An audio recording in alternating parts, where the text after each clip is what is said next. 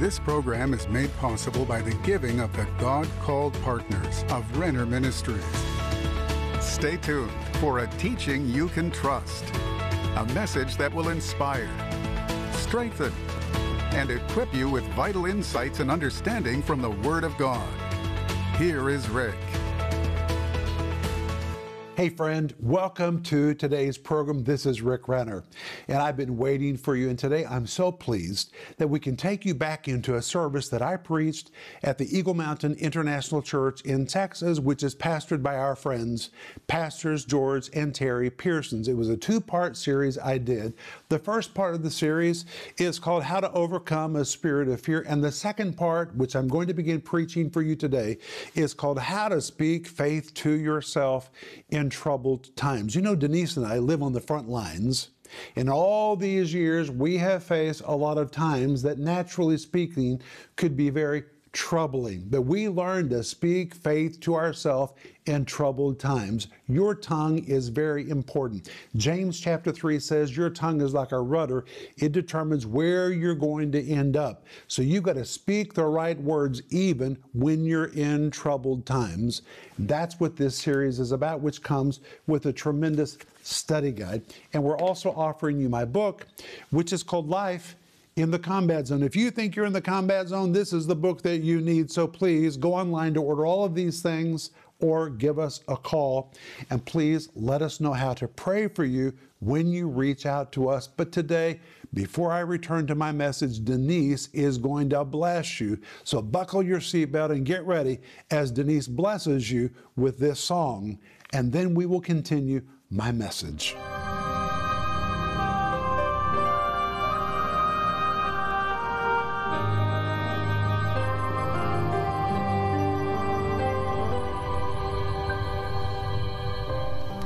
Therefore God highly exalted him and has given him the name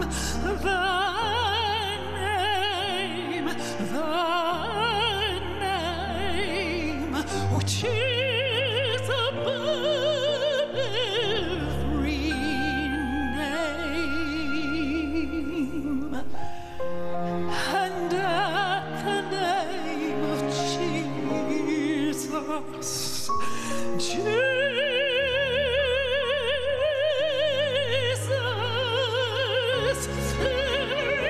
every knee shall bow, of those that are in heaven and those on the earth and those under the earth.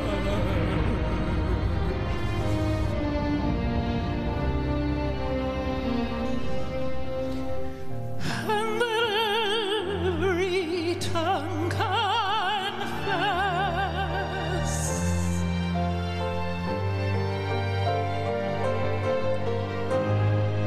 that Jesus Christ is Lord.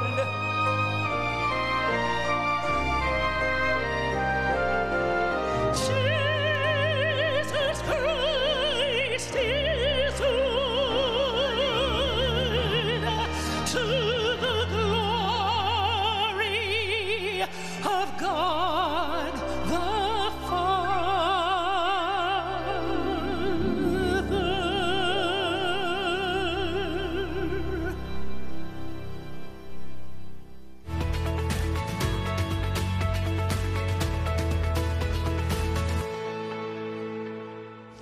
But when you come to 2 Timothy chapter 1, the Apostle Paul is writing to Timothy. And how he begins in verse 1 is very, very important. It says, "And Paul, an apostle of Jesus Christ, according to," everybody say according to, according to the promise of life, which is in Christ Jesus. But when you read it in the Greek text, those words according to is the little Greek word kata. It carries the idea of being dominated by something, being conquered or being subjugated by something. And you could literally translate it, Paul, an apostle of Jesus Christ, being dominated, being subjugated, being conquered by the promise of life that is in Christ Jesus. And it was very important that he began in verse 1 with this declaration about life. Because at this particular moment, Nero had come to the throne in Rome, and he was causing grave problems for Christians all over the major cities of a Roman Empire. And as I said on Sunday, if anybody could be nutty naturally, it would have been Nero, because he was from quite a crazy family. His great-great-grandfather was Julius Caesar. Next, his grandfather was Caesar Augustus. Caesar Augustus ruled for 56 years and declared that he was God. Then it was passed to Tiberius. Tiberius was a sexual deviant. He ruled for 22 years and was so committed to entertaining himself with orgies that he left the city of Rome and retreated to the Isle of Capri, which was called a pleasure island where sexual activities took place 24 hours a day. And he took his nephew there, whose name was Caligula, and Caligula was abused by his uncle for nearly 14 years on the Isle of Capri. Then when his uncle Tiberius died, Caligula became the next ruler of the Roman Empire and carried all of that abuse into his soul, into that public position. Finally, 4 years later, Caligula was so horrible, he was murdered by the military. And when he was murdered by the military, the throne went to his uncle, whose name was Claudius. Claudius was married to a woman named Agrippina. Agrippina was the sister of Caligula, and she and Caligula had had an incestuous relationship. So this was a woman that had lots of abuse in her soul. Now she carries it into the imperial throne, and from a previous marriage, she had a little boy whose name was Nero. Well, Claudius had another son by a previous marriage. His name was Britannicus, and according to the rules, he should have been the next emperor. But Agrippina, who was a conniver and a manipulator, wanted her son Nero to be the next emperor, so she fed a bowl of poisoned mushrooms to the emperor Claudius. He died, and she declared her son to be the ruler of the Roman Empire at the age of 16. 16. Now, how many of you had a 16-year-old? Can you imagine teaching your 16-year-old that he is God and then sitting him on a throne and telling him there's nothing wrong he could ever do? He could do anything that he wanted to do. Well, miraculously, for the first 5 years, he was a pretty good emperor. In fact, they were called the golden years of Nero.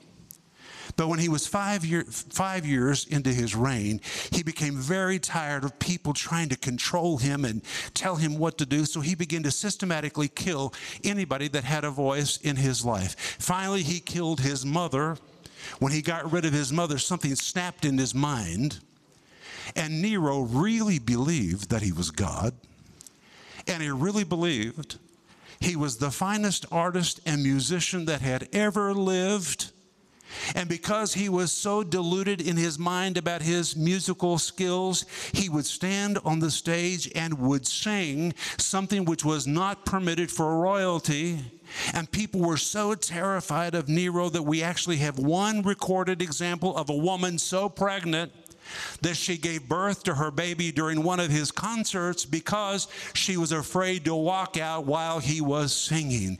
People were just terrified of him.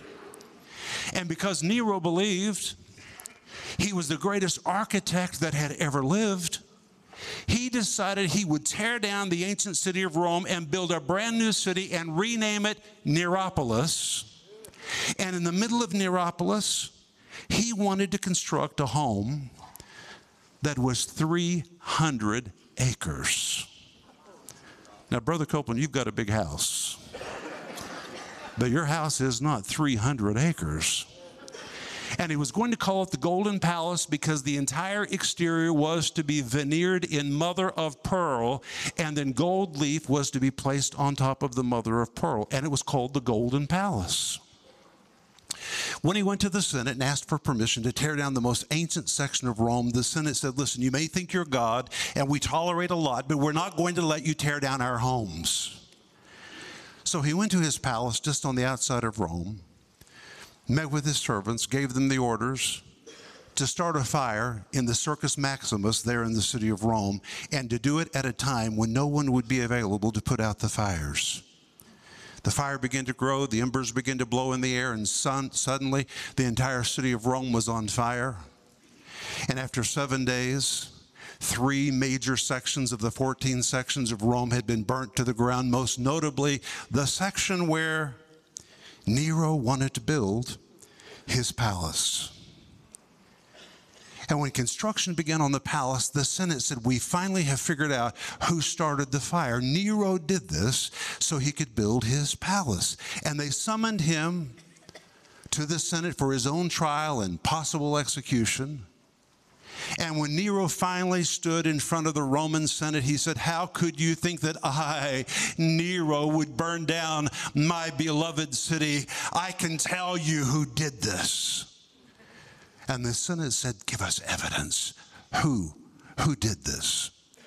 He said, that new group in town called Christians. And he brought 5 allegations about Christians.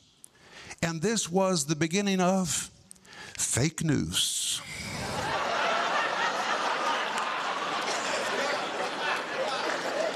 Nothing new under the sun, my friends. Number 1, he said, these Christians are lawbreakers. Every time they meet in their underground meetings, it is illegal, and it's absolutely the truth, because you couldn't meet without the approval of the emperor, and he had never given permission for them to meet. So the Christians at that time, just like Christians today, had to make a choice. Do we submit to the law of man, or do we submit to the law of God? They had to make a choice. The law of man said, you may not assemble. The law of God said, forsake not the assembling of yourselves together. They had to make a choice whose law they were going to obey, and they chose to obey God's law. But by obeying God's law, it put them in opposition to man's law. Nero then said, not only are they lawbreakers, but in their illegal underground meetings, they're talking about another king and another kingdom. And of course, they were talking about King Jesus, and they were talking about the kingdom of God. But by the time he was finished, he made it appear that Christians were subverters of government. My friends, there's nothing new under the sun. Then he said, not only are they lawbreakers and subverters of government, but number 3, in their illegal underground meetings, they practice something called the love feast. Well, the love feast was a meal, and it was communion. But in the mind of pagan Romans, a love feast sounded like the wildest of orgies, and he accused Christians of being sexual deviants. And so that you'll understand how bad he must have talked about Christians in this respect, Nero himself was married to 2 men. He was a sexual deviant, accusing Christians of being sexually twisted. What in the world did he say?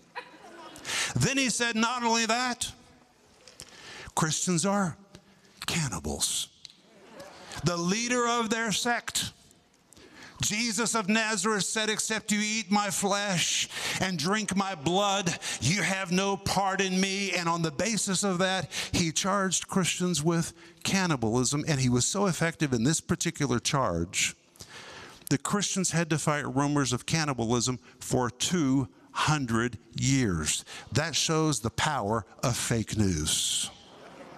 And last, he said, I don't know why you would accuse me of burning down Rome. We should be listening to these Christians. They've been standing on our street corners declaring that one day in the future a great judgment was coming. We should have listened because they were telling us they were going to burn down Rome. And by the time that Nero was finished, he was so effective in these allegations that the first governmental persecution was launched against the church after the Great Fire of Rome in the year 64. Now, if you read the book of Acts, you find there's lots of persecution, but it's not governmental persecution. It is all religious persecution. The first empire-wide persecution began in the year 64. It began in Rome, and from Rome it went to all the major cities, including Alexandria, Antioch, and Ephesus. And Ephesus is where Timothy was pastoring the church. And suddenly, Timothy is devastated because people he thought would always be faithful are bailing and walking out on the church. These are people that he has worked with for 3 years, some of them even trained by Paul. But their faith had never been tested by fire. And there's something about fire that really reveals the genuineness of your faith. When you've never been tested by fire, you really don't know who you are. But when you've been tested by fire, it reveals, it exposes who you are. And now thousands and thousands of people are walking out of the church and abandoning Timothy. And not only that, because Timothy is the most visible leader in the city of Ephesus, he knows the reality is at any moment there could be a knock on his own door. He could be arrested for his faith. And if they arrest him for his faith, he knows these are Romans. They will make my death horrible as an example to scare other people out of their faith. And he knows that. And Timothy is so taken with a spirit of fear that he has written a letter to Paul. Where is Paul at the time that Timothy wrote to him? Jail. Paul's in jail where? In Rome. Anybody know why Paul was in jail in Rome? He was not in jail as a Christian.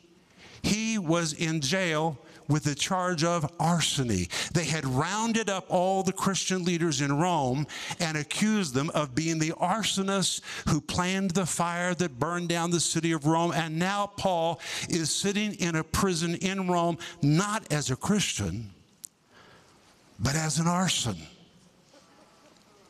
And all over the city of Rome, people are saying they've captured one of the chief arsonists. And Paul is in prison. All the fake news being circulated throughout the city. Paul can't say a word in defense of himself.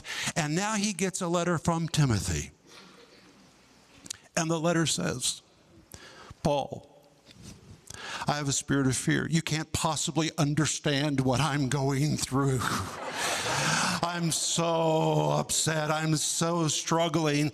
And Paul even recognizes that Timothy is crying because in verse 3 and verse 4, he says, I'm mindful of your tears. And scholars say that when he received Timothy's letter, he could see the stains of Timothy's teardrops on the letter.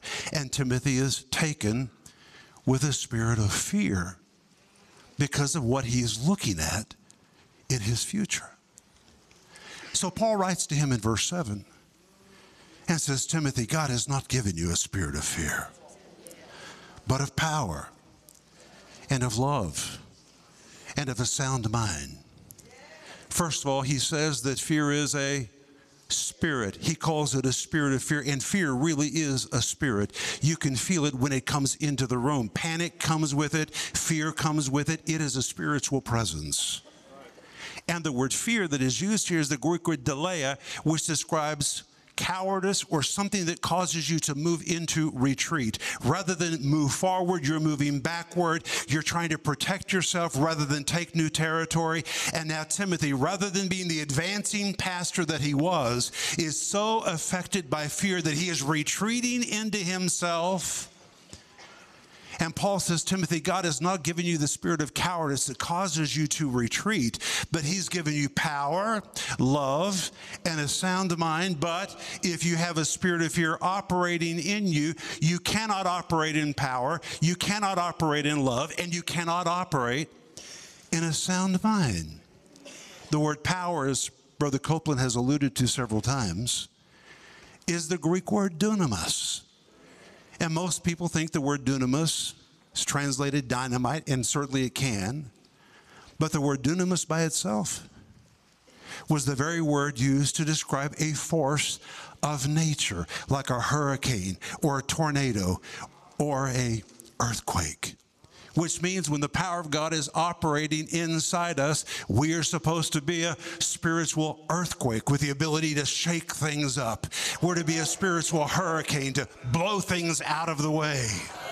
But if you're operating in a spirit of fear, you can no longer operate in that. And not only that, the word dunamis is the very word which was used mostly by the Roman Empire to describe the full might of an advancing army, which means when the power of God is operating in you, you become the equivalent of a one-man army with the ability to push forward and to push darkness back.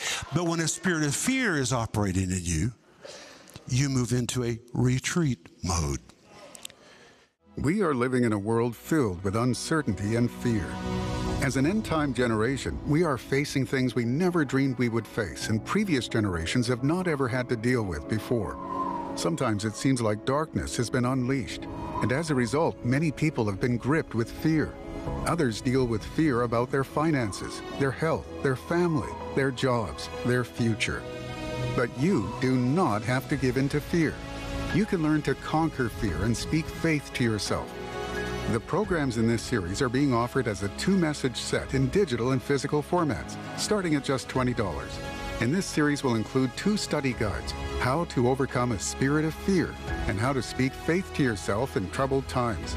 We are also offering Life in the Combat Zone, Rick's classic book that deals extensively with the situation the early church faced during the brutal days of Nero.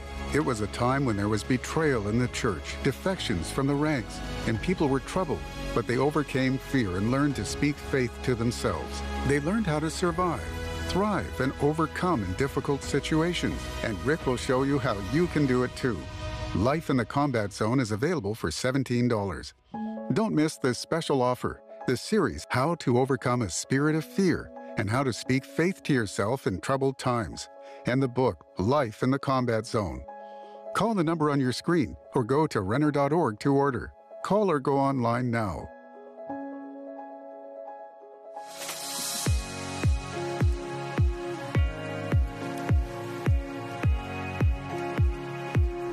Hey friends, this is Rick Renner, and today I want to give you a report about what's happening in the construction of our new studio. Work still continues. It's taken a little bit longer than we anticipated because of all the sanctions that have stopped materials from coming to Russia, but we're doing it step by step. And today, they're installing the fireplace, which is going to be the centerpiece of this big room where we're going to be filming programs. But in addition to this, there's going to be another set over here and another set over there. So many angles and opportunities to film teaching that people can trust in this room. But of course, this is just one room. But I have to tell you, I'm pretty excited about this room. To think that TV programs with the Word of God are going to be filmed right here. And when I look around this room, you can see this electrical grid that's going to hold all the lights. It's on electrical pulleys, so it goes up, it goes down. It's just going to have everything we need to film the teaching of the Word of God. But hey, there's more than this. Let me show you. Well, I know you can't tell from what it looks like right now, but this really is going to be one of the smaller studios, and this is going to be Denise's studio, because Denise is reaching women everywhere with her programming. And right from this spot, Denise is going to be sending her teaching to women all over the world. But hey, there's another set in addition to this one. This is our 3rd studio in this new building. You may say, why do you need 3 studios? Because we're filming a lot of programs. Right now, we can only film one program at a time. We have to set it up, take it down, but this will enable us to do multiple things at one time. But on both floors of this building, there are multiple offices. In fact, there are 18 offices, and in all of these offices, people are going to be doing editing, writing, producing programs, working with our network. It is amazing the activity that's going to take place in this building. And it's not about buildings, it's about people. People need the teaching of the Word of God. But it's your generous gifts that have helped us to build this, and we will complete it. But right now we're in phase 3 of our ministry, which is paying off our Tulsa ministry headquarters. We want to pay it off because the moment it's paid off, all of those funds will be released for us to broadcast the teaching of the Word of God around the world. And that's really our goal, to get the gospel and to teach people the Bible all over the world. They're just crying out for it, and they're waiting for that signal to come with the answer that they've been seeking. So please help us as we finish phase 3 to pay off the Tulsa facility. Hebrews chapter 10, verse 32 says, "Call to remembrance the early days, after which you were illuminated, how you endured a great fight of afflictions." And it's very often the case that when you've had a revelation and you've been illuminated, a fight follows illumination. The devil doesn't just roll over and play dead when he sees you have been illuminated or you have received a revelation. He will put up resistance to try to stop you, and that's why I say a fight always follows illumination. But when you're in the middle of the fight, you need to make sure your mouth keeps speaking words of faith. Don't partner with the devil by speaking a lot of fearful words. You need to get a grip on your tongue, and you need to speak faith even in a troubling situation. And that's what I cover in this series, which is called How to Overcome a Spirit of Fear and How to Speak Faith to Yourself in Troubled Times.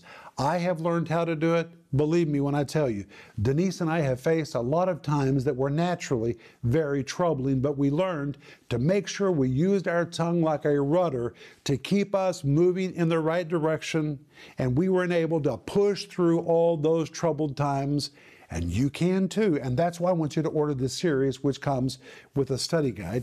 And I also want you to order my book, which is called Life in the Combat Zone. The subtitle says, How to Survive, Thrive, and Overcome in the Midst of Difficult Situations. And when you reach out to us, please let us know how to pray for you. You can reach out to us or order all these things by calling us right now or by sending us your email. But Father, I thank you in the name of Jesus that you teach us how to use our mouth to speak faith even in troubled times. In Jesus' name, amen. I'll see you tomorrow, but remember Ecclesiastes 8:4, where the word of a king is, there's power. Renner Ministries is proclaiming the gospel of Jesus Christ through every available media to the uttermost parts of the earth. Discover the many ways you can help us make a difference in lives around the world with the Word of God. We invite you to partner with us in teaching, strengthening, and rescuing lives for the glory of God. Together, we can make a difference that will last throughout eternity.